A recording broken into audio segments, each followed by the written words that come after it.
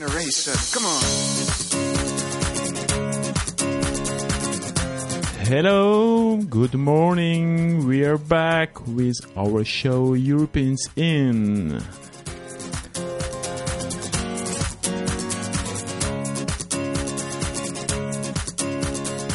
My name is Greg and I'm happy to be back with you today. I'm not alone. I am here with Amy Holland. Good morning, Amy. Hello, I'm here too. It's good to have you back, Amy. So for those who don't know us, this is the weekly show of Europeans in Catalonia, an association founded 1 year ago by a bunch of EU citizens in Barcelona to represent and defend the rights and interests of foreigners living here in Catalonia. So the association promotes the pro-European vote, disseminate information about Europe, and make known the values of the European Union. If you want to find out more about the organization, you can visit the website www.europeansincatalonia.org or the Facebook page. From Jamaica to the world. So Amy, today the topic is about politics in Spain, Catalonia, the media. Tell us about that. Today we're going to be talking with the Matthew Bennett. So Matthew is a journalist. He's a British guy, British bloke. He's living here in Spain. He's actually in Murcia. And he has been doing bilingual journalism on all sorts of things, but mainly on politics. Mm-hmm. And we're going to meet him. He's doing something innovative and different, which we could call factual news. Excellent. As if it's a novelty. Yeah. So, yes, we'll be talking to him today. Okay, but he lives in Murcia, so we'll have to call him. We're going to get him in on the phone. Yep. Excellent. So just after that.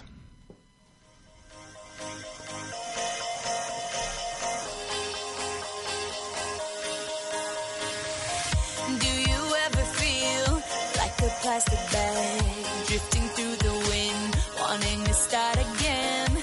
Do you ever feel so paper thin, like a house of cards, one blow from caving in?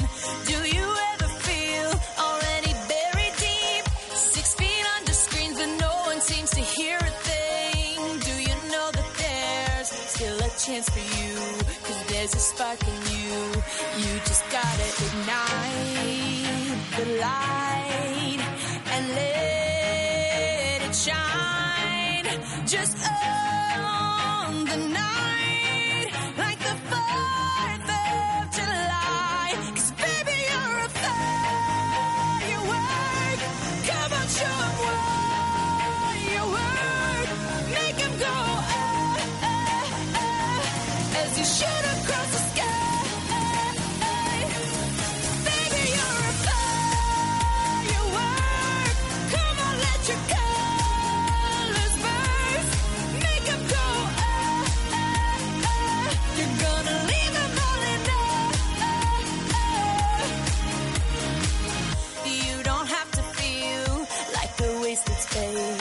Your original cannot be replaced. If you only knew what the future holds, after a hurricane comes a rainbow. Maybe a reason why all the doors are closed, so you could open one that leads you to the perfect road.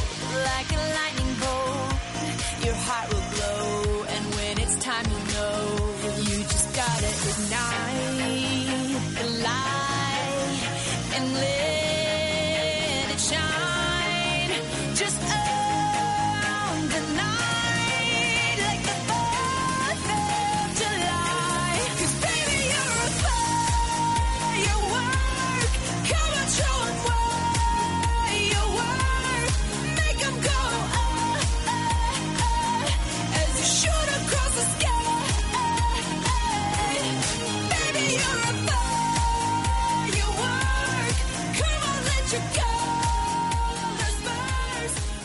Okay, we're about to get Matthew on the line. Okay, so let's try. Matthew, can you hear us? I can hear you fine. Welcome to the program today. So Thank you, Amy. We've been looking forward to getting you in, well, on the phone in this case, but to meet you and talk to you about all this interesting new wave of journalism that you're doing.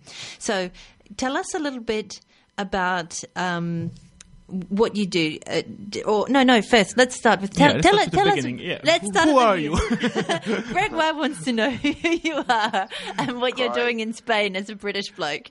Right. Okay. Well, I've been in Spain for almost 20 years. I first came to Spain 20 years ago. And can we ask how old you are? An Erasmus. I'm 42, just. I guess that's almost half. He's half British now. He's half Spanish. Yeah, some kind. I always, when I get asked this question by Spanish media, I will say I'm a kind of hybrid at this point. I've spent basically all of my adult life outside of the UK, so and in Spanish most of it, so kind of a mix at this point. Yeah. Okay.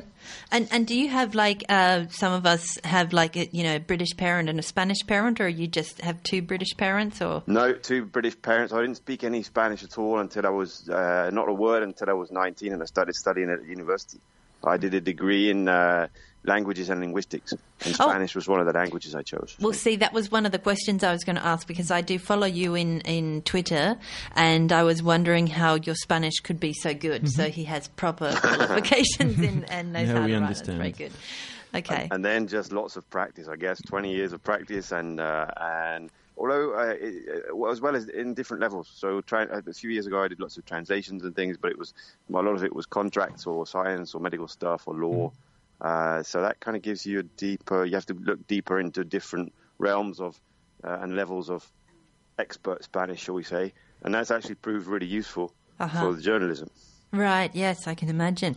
So, and you have a thing called the Spain Report. Can you tell us about that? That's right. The Spain Report is just a project I started 6 years ago now.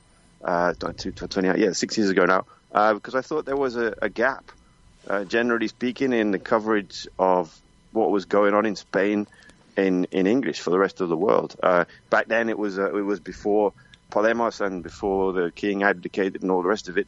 But there just seemed to be a gap between what was really going on in Spain during the economic crisis and the stories that were being told and what was being reported on, even by the major newspapers like The Guardian or the FT or something, which do good articles from time to time, but they seem to be missing lots of the stuff that was really going on and what was driving it. So it was a gap in the international media, you mean, in the UK, in the coverage of Spain in the UK? I thought it was, because so the sections of The Guardian or the FT or pick a good quality international newspaper. If you go to the Spain section in their newspaper, it looks like they're covering quite a lot of stuff over time. But actually they were missing a lot of the more interesting bits that happened along the way, and they don't publish stuff that frequently. They have some good correspondence and things, but I thought there was a gap there anyway to tell the story better. And then in Spain you have these sort of expat local things on the coasts, or maybe in Barcelona about what's going on in Barcelona, or down in Malaga or the Costa del Sol about what's going on down there. But they're effectively local papers. Yeah, right. So, and that's how I came to know you more recently in the Catalonian crisis. You were doing a bilingual coverage of that, and as opposed to so many people who were publishing opinions. And I travel a lot, so I'm always looking for just, what is actually happening. But when you tend to look in Twitter, you tend to find people talking about their opinion on what should be happening or what's wrong with what's happening or whatever. So we found Matthew actually just publishing what I would call facts. Yeah, it's good, yeah. Which is such a novelty, as I'm saying. And so we wanted to ask you a little bit about that, what your model of work is, because we noticed that you're a journalist, but it's like you're completely working for yourself under some kind of crowdfunding based thing. Right. So the project began 6 years ago, and it began just as a personal project, I suppose. But then I started trying to turn it into a business too, and I actually built a sort of little corporate structure for the first 4 or 5 years, which didn't work. So last June it failed as a business, as a company rather than as a business. And I had to sort of go back to zero, go back to scratch, and start again, but think about how I was doing it. So I started publishing in both languages instead of just in English, which was for the first 5 years. And I started doing things more in depth. And one of the things that I've discovered over the past year, now, as you can see, it works brilliantly. And there are readers who support the work. You can call them subscriptions or membership or patronage or whatever you want to call it. But basically, it's monthly donations or monthly payments that all together, between the lot of them, support this work. So it's a kind of crowdfunding, right? So. It's a kind of crowdfunding, but it's a continuous crowdfunding. I mean, there are all of these different sorts of models nowadays, aren't they? It's somewhere between crowdfunding and subscriptions. You could pay as much as you want for as long as you want, but the way it's set up at the minute, anyway, with the Patreon is monthly recurring contribution. So people paying say €5 or €2 or €10 a month, and individually it's not a lot, but if you sum up hundreds of subscribers, if that's the word, subscribers, subscribers, that's right. So 3 or 5 or 10 or 25 or some people even more, which is very kind of them. And they and between all of them, it adds up and it makes it possible. It really does. And there's no advertising, no strange payments from political parties or companies or dependence on anything other than readers. And it's evolved now to the state where, for example, I don't know if you saw in June, at the start of June, end of May, start of June, just as the trial was coming to an end, I managed to travel to Madrid and meet a source who gave us this document, this moleskin diary that's been such a key piece of information for the trial. Jove diary. Yeah. Tell us about that. Hang on. So this trip, this reporting trip, was a real reporting trip to see a real source about a real document, and that was all funded by readers, directly by readers who are interested in this kind of deep journalism, and it's gone very much deeper than what I used to do at the start of the project. So you get into something like the Catalan trial, the first day, okay, we need to tell people about what's going on in the world, what's going on in the trial, because it's an important thing for Spain. Let's start doing that on day one. And oh my God, this is going to go on for a long time. And it's going to be really detailed. And there's lots of stuff happening here every day that's important for the story. And it's a full-time job to follow all that, and plus perhaps more than a full-time job. Maybe you need help to be able to publish. Right. So there's lots of stuff I would have liked to have done that I couldn't do because I didn't have the time. So if you sit there for 8 or 10 hours a day documenting what's being said at the trial and what's happening with the trial, and some of them were very long days, there's no time left to do anything else at the end of the day. I would have loved to have done audio summaries. I tried to do that for a couple of weeks, but there just wasn't any time. I would have liked to have done transcriptions of the sessions, but no time and all this kind of stuff. So yeah, it was very intense. Yeah, very interesting. I think we understand that. We want definitely to come back to the trial and that you tell us a bit more about it. But before we switch to the trial, we understand there is an audience, there is a public interested in such kind of journalism. So why do you think? Why is it so? Why the audience is so much interested in this kind of work? Do you think they are fed up with the traditional media? Or that it's getting so bad? Or? I think so. So, and it's to do with the whole debate that we've been having, not only in Spain but in the world, about the role of journalism and the way journalism uses technology to reach readers and things like that over the last 10 years, say, has been this big crisis with technology and things, and everything becoming more accessible nowadays. So, I think so. I think readers understand it's a very important trial for Spain, whether they're separatist readers in Catalonia or Spanish readers not in Catalonia. It's a very important thing for the future of the nation. It's about democracy and justice and sovereignty and what Spain is and who wants to be in Spain. So it couldn't be a bigger trial in that sense. And I think it's one of those cases where we're actually seeing that first draft of history. Right, yeah. And I think perhaps traditional media, I mean, one of the things I don't understand, even with Spanish media, not only the trial, I asked when I was there in March, just to confirm, and there was no other international journalist covering the trial every day. No one from the BBC, no one from Reuters, no one from the New York Times, and it's this massive trial. But I can't believe historic trial. And there was no one, that was it. It was me who was doing it internationally. It's every day. incredible. It's incredible because that means that all the news is like it's Filtered. just. Yeah, well, it means it's it's just sort of being picked up by what someone else has said, and we know that the local media Right. and media in general has a bias, and Right. some Exactly. media in Spain is almost completely fictional, and others just has a bias. But That's if you just want precisely someone right. to have a factual based analysis of what was said and what was happening, and then let the journalists work from that material, That's right. it's super important. So even if they didn't publish something every day, I don't know if the Times didn't have someone. I've spoken to some correspondents here about it. Just it wasn't they're not interested in that level of detail as a publication, or perhaps they don't have the resources to send someone every day or have Right. someone watch it every day. Well, I'm sure the Times will be worrying about what's going on with the Brexit, where they have their own Yeah, no. I mean, fish to fry. Not even. I mean, it surprised me. Not even with or the BBC or anybody else, but not even having anybody there. Not even if they didn't publish something from the triad every day or every week, but just to have somebody there following it, so that when something bigger did happen, they they knew what was knew going how on. to report on it properly. Right.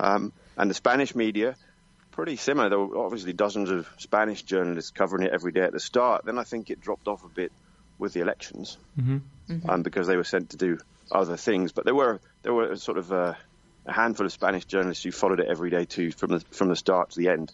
But they have different formats as well. So we get into this business of how a journalist does his or her job, and then which formats they use to reach readers. And most of them were either TV or radio summaries at lunchtime or in the evening or whatever it was. And then you have these daily columns, perhaps for El País or ABC or El Mundo, which are okay as far as they go. But it's just, again, it's just a summary. Interesting. Okay, so So we get that, Matthew. So we're gonna put some music now, and I propose Okay. we come back to you just in a few minutes. Okay? Okay. Okay, stay with us. Have I met you before? Have I walked through these doors? 'Cause I don't wanna look back now. We got these dreams to find. If only we had time. 'Cause I don't wanna look back now. Walking through the jungle, finding who I am, looking for tomorrow, the change I need to be a man, the change I need to be a man, the change I need to be a man.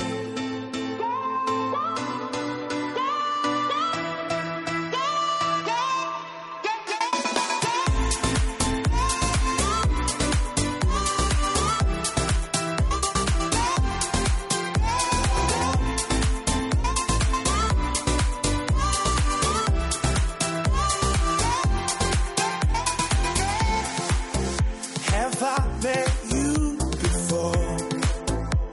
This face, these eyes, I know. 'Cause I don't wanna look back now. Walking through the jungle, finding who I am, looking for tomorrow, the change I need to be a man, the change I need to be a man, the change I need to be a man.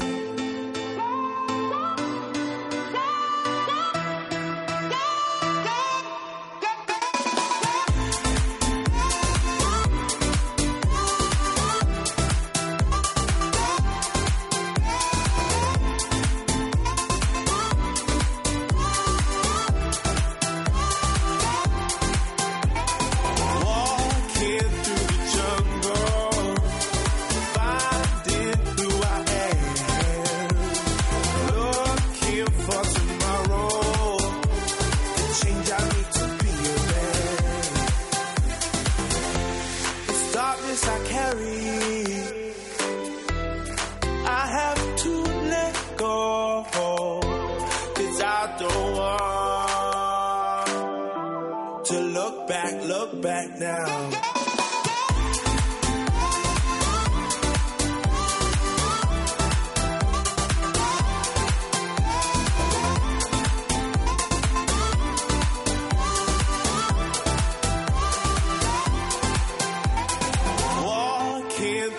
jungle.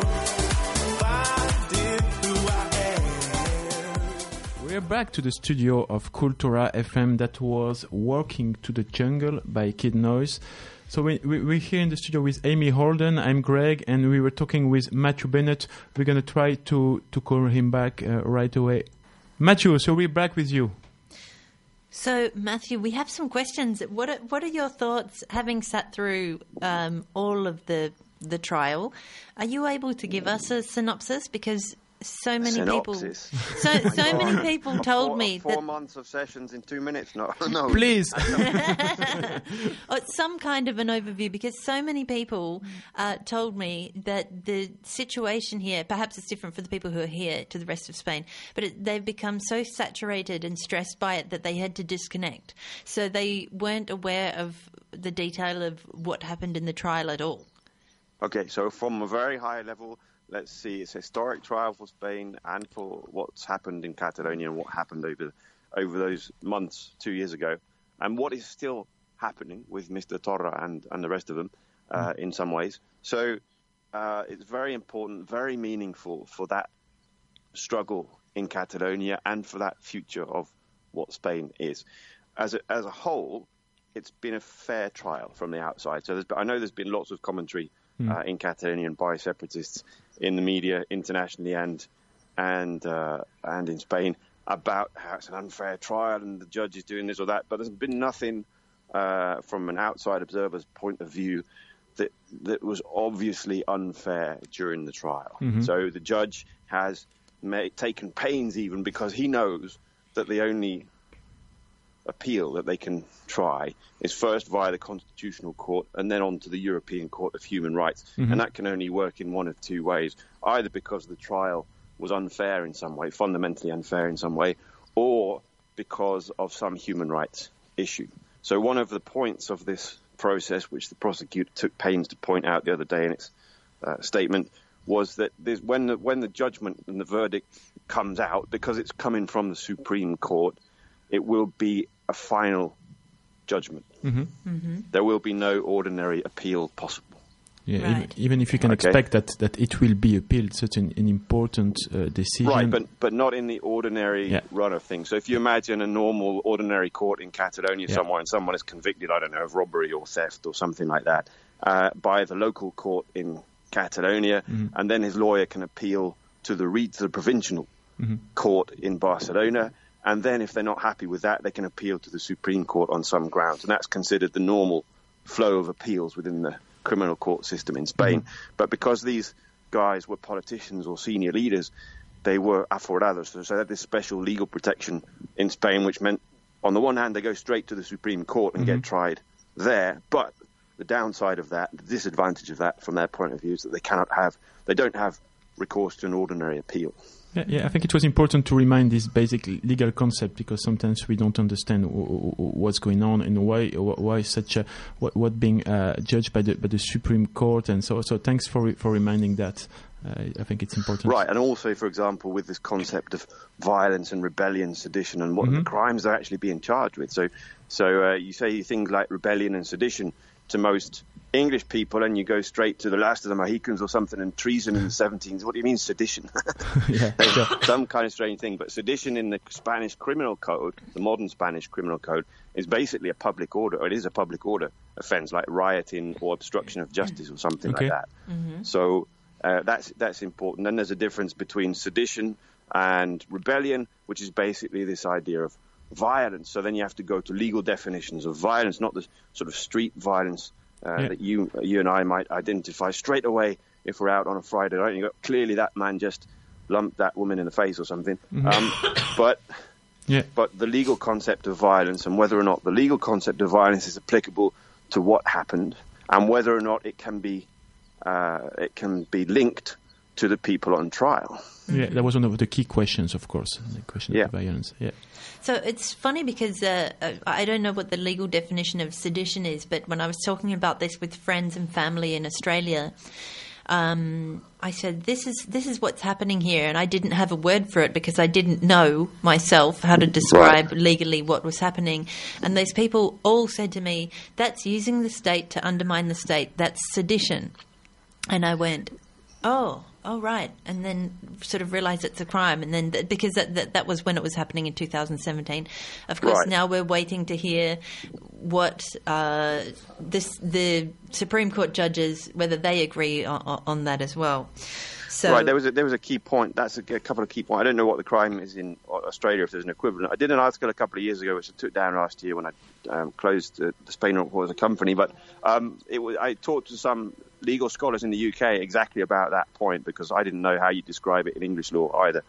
And the combination they came up with was there wasn't one crime; it was a combination of crimes. And one was riot, an actual public order offence, and the other one they came up with was false imprisonment. Because what happened on September 20th, for example, when the court committee, the judicial committee, and the police couldn't get out of that building for the whole day because there were 60,000 people outside, Yes. chucking stuff at them and being tumultuous, perhaps. The scholars in the UK said that in the UK that would probably be false imprisonment.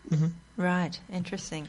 Okay, so Matthew, yes, I had another question. Can you tell us maybe where we are now precisely and what will happen in the following weeks? So the trial finished 2 weeks ago, after all of the witnesses and documentary evidence and expert witnesses and final concluding remarks. Now the accused, who are in jail on remand, so 9 of the 12, 3 of them are not, 3 of them are out, have been sent back to jails in Catalonia to await the verdict and the judgment. The judgment is expected to come out in a few weeks. There are 2 theories here. One is that it might come out early at the end of July, before the summer holidays, but that's a kind of outlier theory. The main Yes. Most people think it will come out end of September, October, but of course that will be very conflictive politically, because those 2 months are just full of anniversaries that could be used politically to inflame the situation. well, do they not have to give their verdict before October? Otherwise, 2 years will be up, and then there's a limit to how long people can be held in remand for. Because that happened to La Manada. You're right with point. that, kind of. So there's that. I think it's the 16th. I'm not entirely sure. I think it's the 16th of October is the 2-year point for the 2 Jordis. So Jordi Sanchez and Jordi Cuixart. I'm not entirely sure it's the 16th, but it's around then. For the others, And okay. that's right. So the 2-year remand period comes to an end. There is an option, though, under Spanish criminal procedure law, to extend that period if they want to.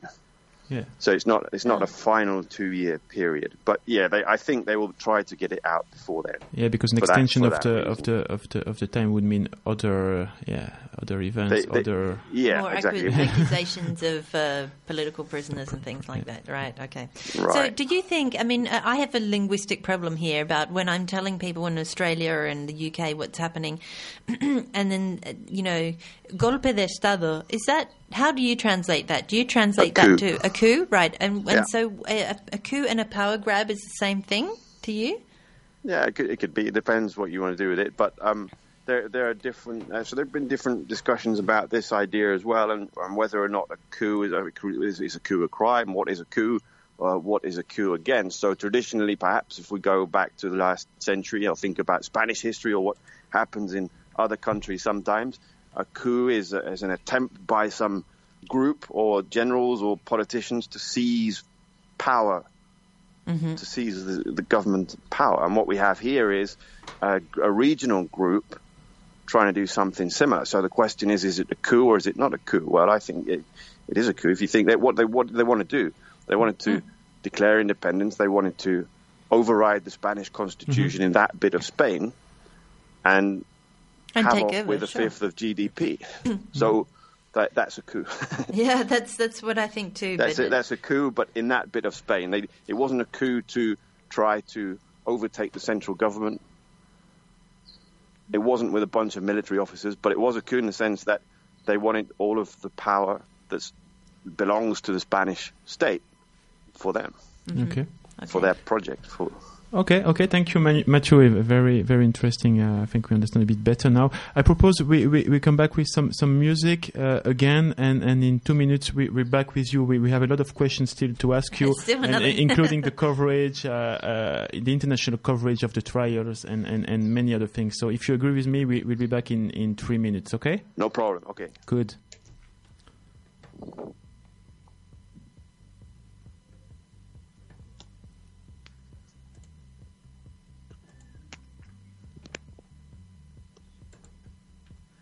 White shirt, now red, my bloody nose sleeping.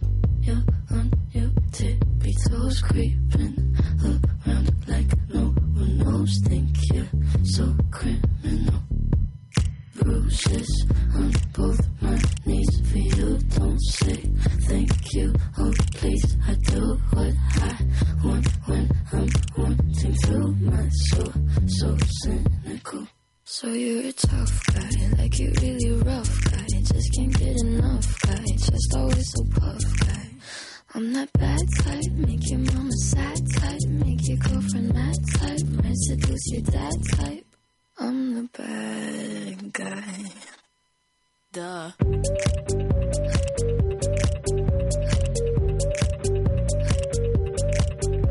the bad guy.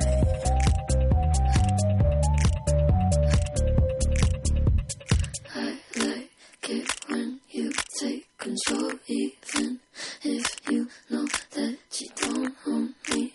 I'll let you play the role, I'll be your animal. My mommy likes to sing along with me, but she won't sing this song if she reads all the lyrics. She'll pity the men I know. So you're a tough guy, like you really rough guy. Just can't get enough guy, just always so puff guy.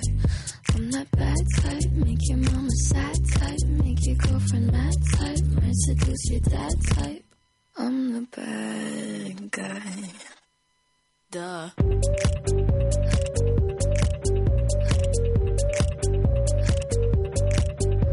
the bad guy. Duh.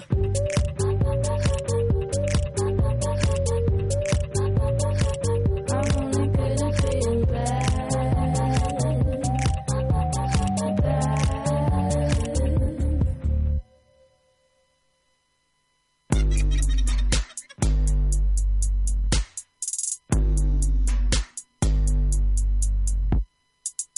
I like when you get mad. I guess I'm pretty glad that you're alone. You said she's scared of me. I mean, I don't see what she sees, but maybe it's 'cause I'm wearing your cologne. I'm the bad guy. I'm the bad guy.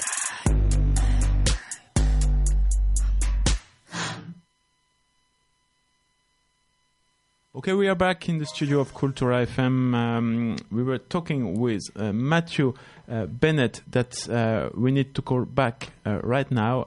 I hope Mathieu is still available. Bear with us while we just get him back on the line. Mathieu? Yeah. Good. It's good to have you back. So we are here. We're waiting for you. Okay.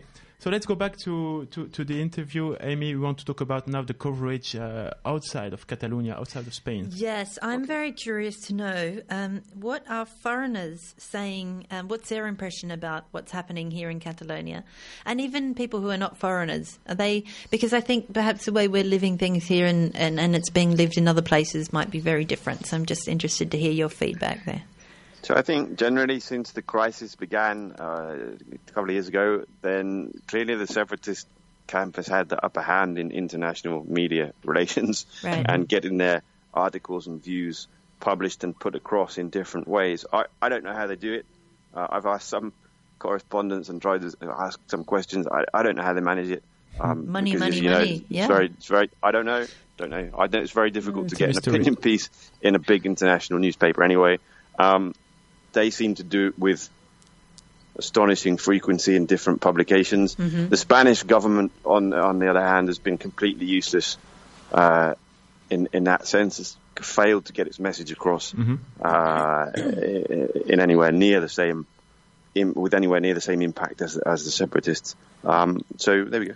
But does that actually, the people on the street, so the foreigners that you meet, does that mean that because there's been more press out there, propagandistic press from the separatist side, that means that people have swayed towards that way of thinking, or do they just, it's very visible, but they just kind of, reject it? I mean, what is the sort of feeling? I think inevitably so, because if we think about the way foreign correspondence is done nowadays, and like we were saying a few minutes ago, that there was no foreign media outlet covering the trial every day, and sort of go back to a couple of years ago and how that was working, I think it's inevitable. If that's what the stories that journalists are given or pushed or fined when they ask, then evidently that version of what's going on will get more coverage than the other side, if the other side does not press its version as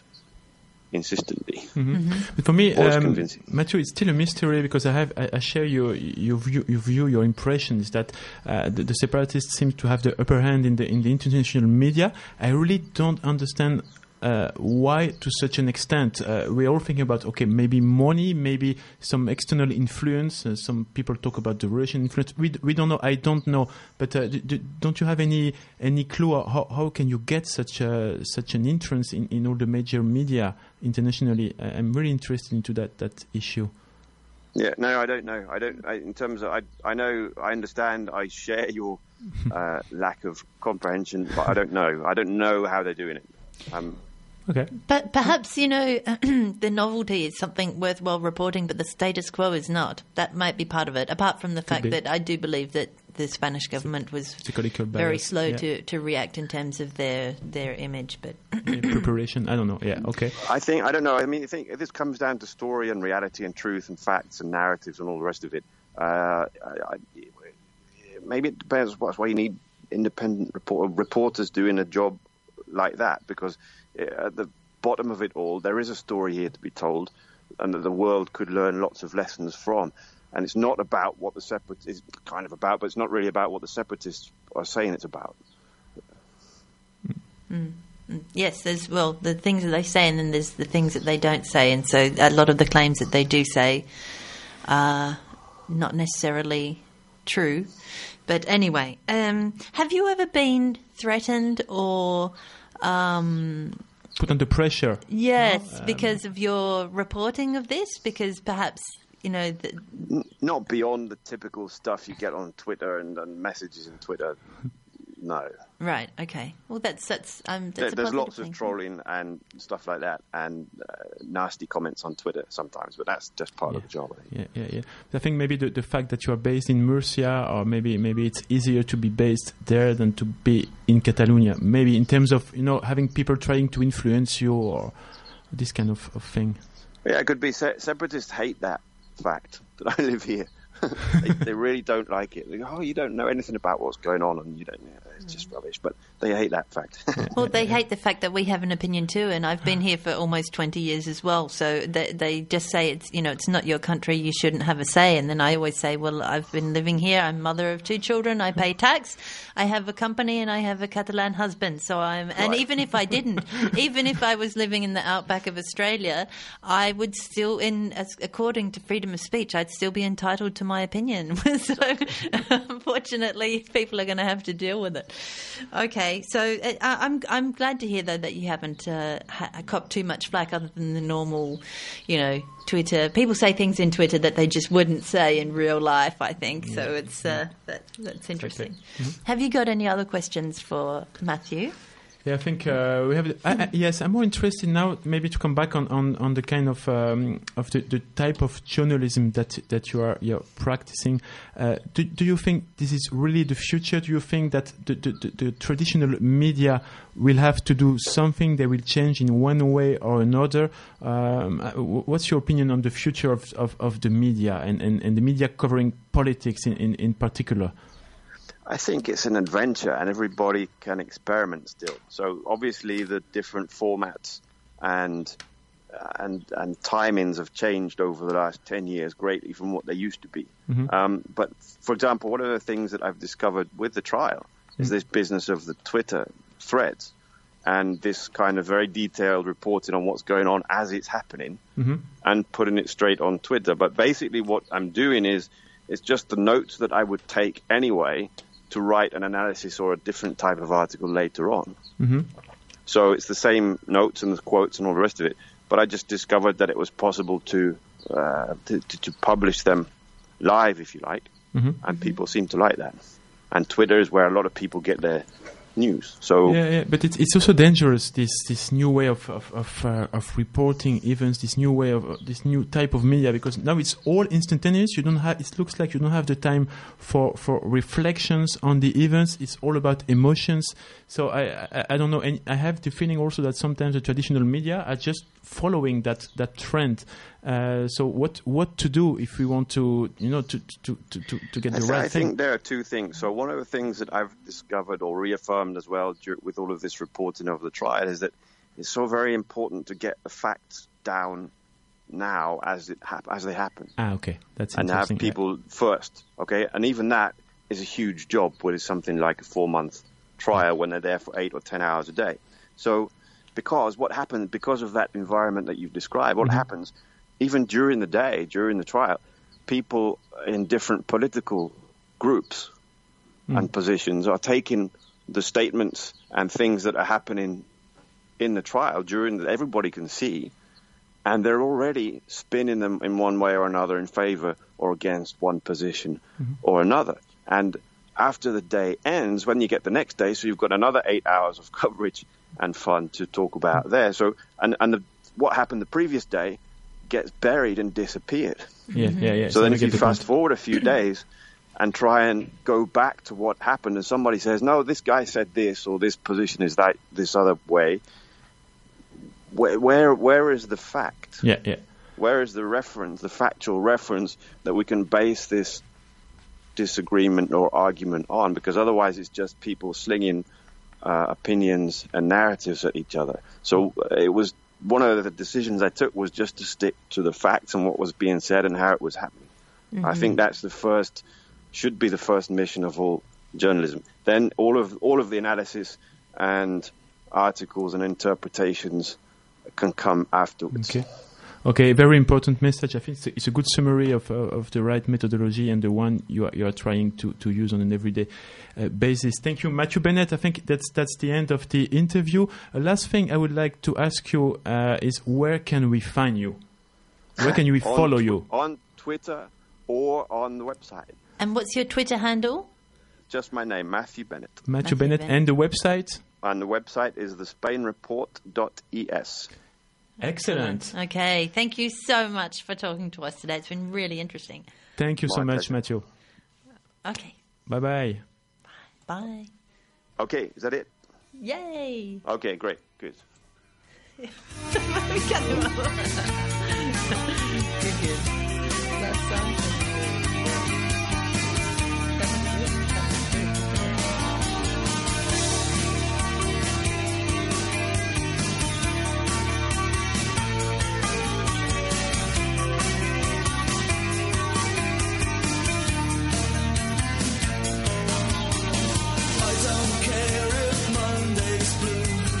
Tuesday's grey and Wednesday too. Thursday, I don't care about you. It's Friday, I'm in love. Monday, you can fall apart. Tuesday, Wednesday, break my heart. Oh, Thursday doesn't even start. It's Friday, I'm in love. Saturday, no. Sunday always comes too late. Friday never hesitate. I don't care if Monday's black. Tuesday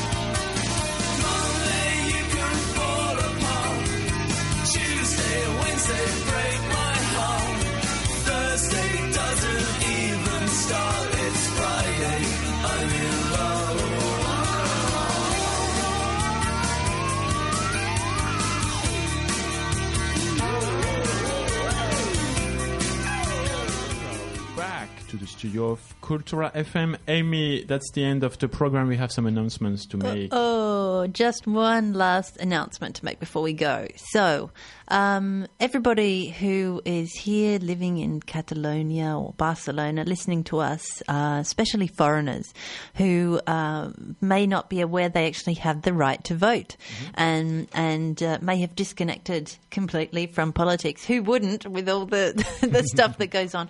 But actually, foreigners who are from the European Union, who are residents here, actually do have the right to vote in the municipal elections and The European elections. Of course, I was just going blank there for a second. So to do that, all they have to do, or all you have to do if you're one of these people, is to actually go down to the local town hall and ask to register. So it's not empadronado. It's a step further than del padrón. So usually everybody who lives there is already on the padrón, but there's an extra form which is called a manifestación la intención del voto. And on that piece of paper, you just tick whether you intend to vote in the town hall elections or the town hall elections and the European Union elections, the European Parliament elections. And then when election time comes around, which will actually be a few years from now. Yeah, you never know. Yeah, okay. We've just been through this process, but it could be faster. Then you get your tarjeta censal or, a voting card, and it will tell you where to go and vote. So some people may feel that they're, not represented, or that they don't get to participate, or that perhaps we pay lots of taxes, but we don't get to participate. But on a certain level, we do, and so at the municipal level. So I would urge you all to go and do that. You can also do that online if you have your digital NIE. Okay. And if you have questions, you can always contact Europeans in Catalonia. You're also invited to join us. So we have a Facebook page where we make announcements. We also have a Facebook group where everybody can join in with any opinion and post, any article or whatever they want to talk about. Whether you want to come on there and ask, where's a good language school, or what do I have to do to exchange my driving license, or join in a conversation. There's often a lot of conversations about politics. We also have Twitter, which is the handle is @EuropeansIn. What else do we have? We have our website, europeansincatalonia.org, I think. Exactly. And on top of the digital tools, we also organize events, conferences, after-work drinks. On top of all the activities, it's also a group of happy people. So if you want to meet your fellow expats here, come and have a look at the website and the Facebook and get to know us. And join in, exactly. We have lots of fun together. We have a few drinks, and we, go out every now and again and have some fun. So. Exactly. So it's time to say goodbye, Amy. It was a pleasure to have you with me today. I'm very happy. Thank you. Okay, so we'll be there next week. Enjoy the end of the week.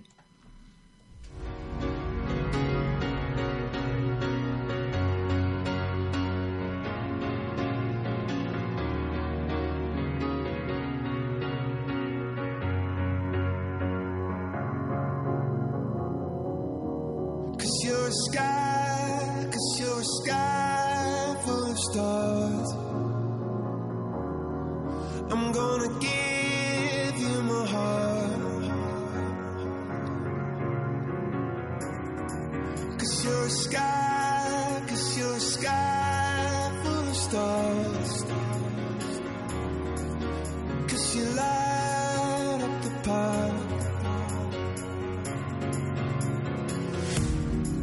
I don't care, go on and tear me apart. I don't care if you do.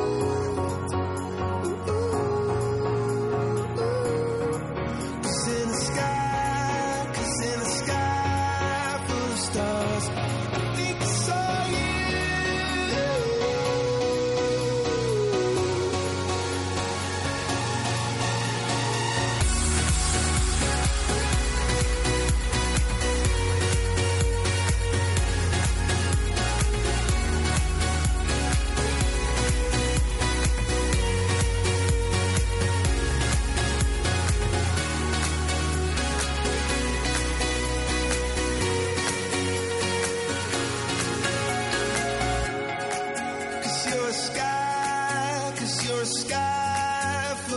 lost. Oh,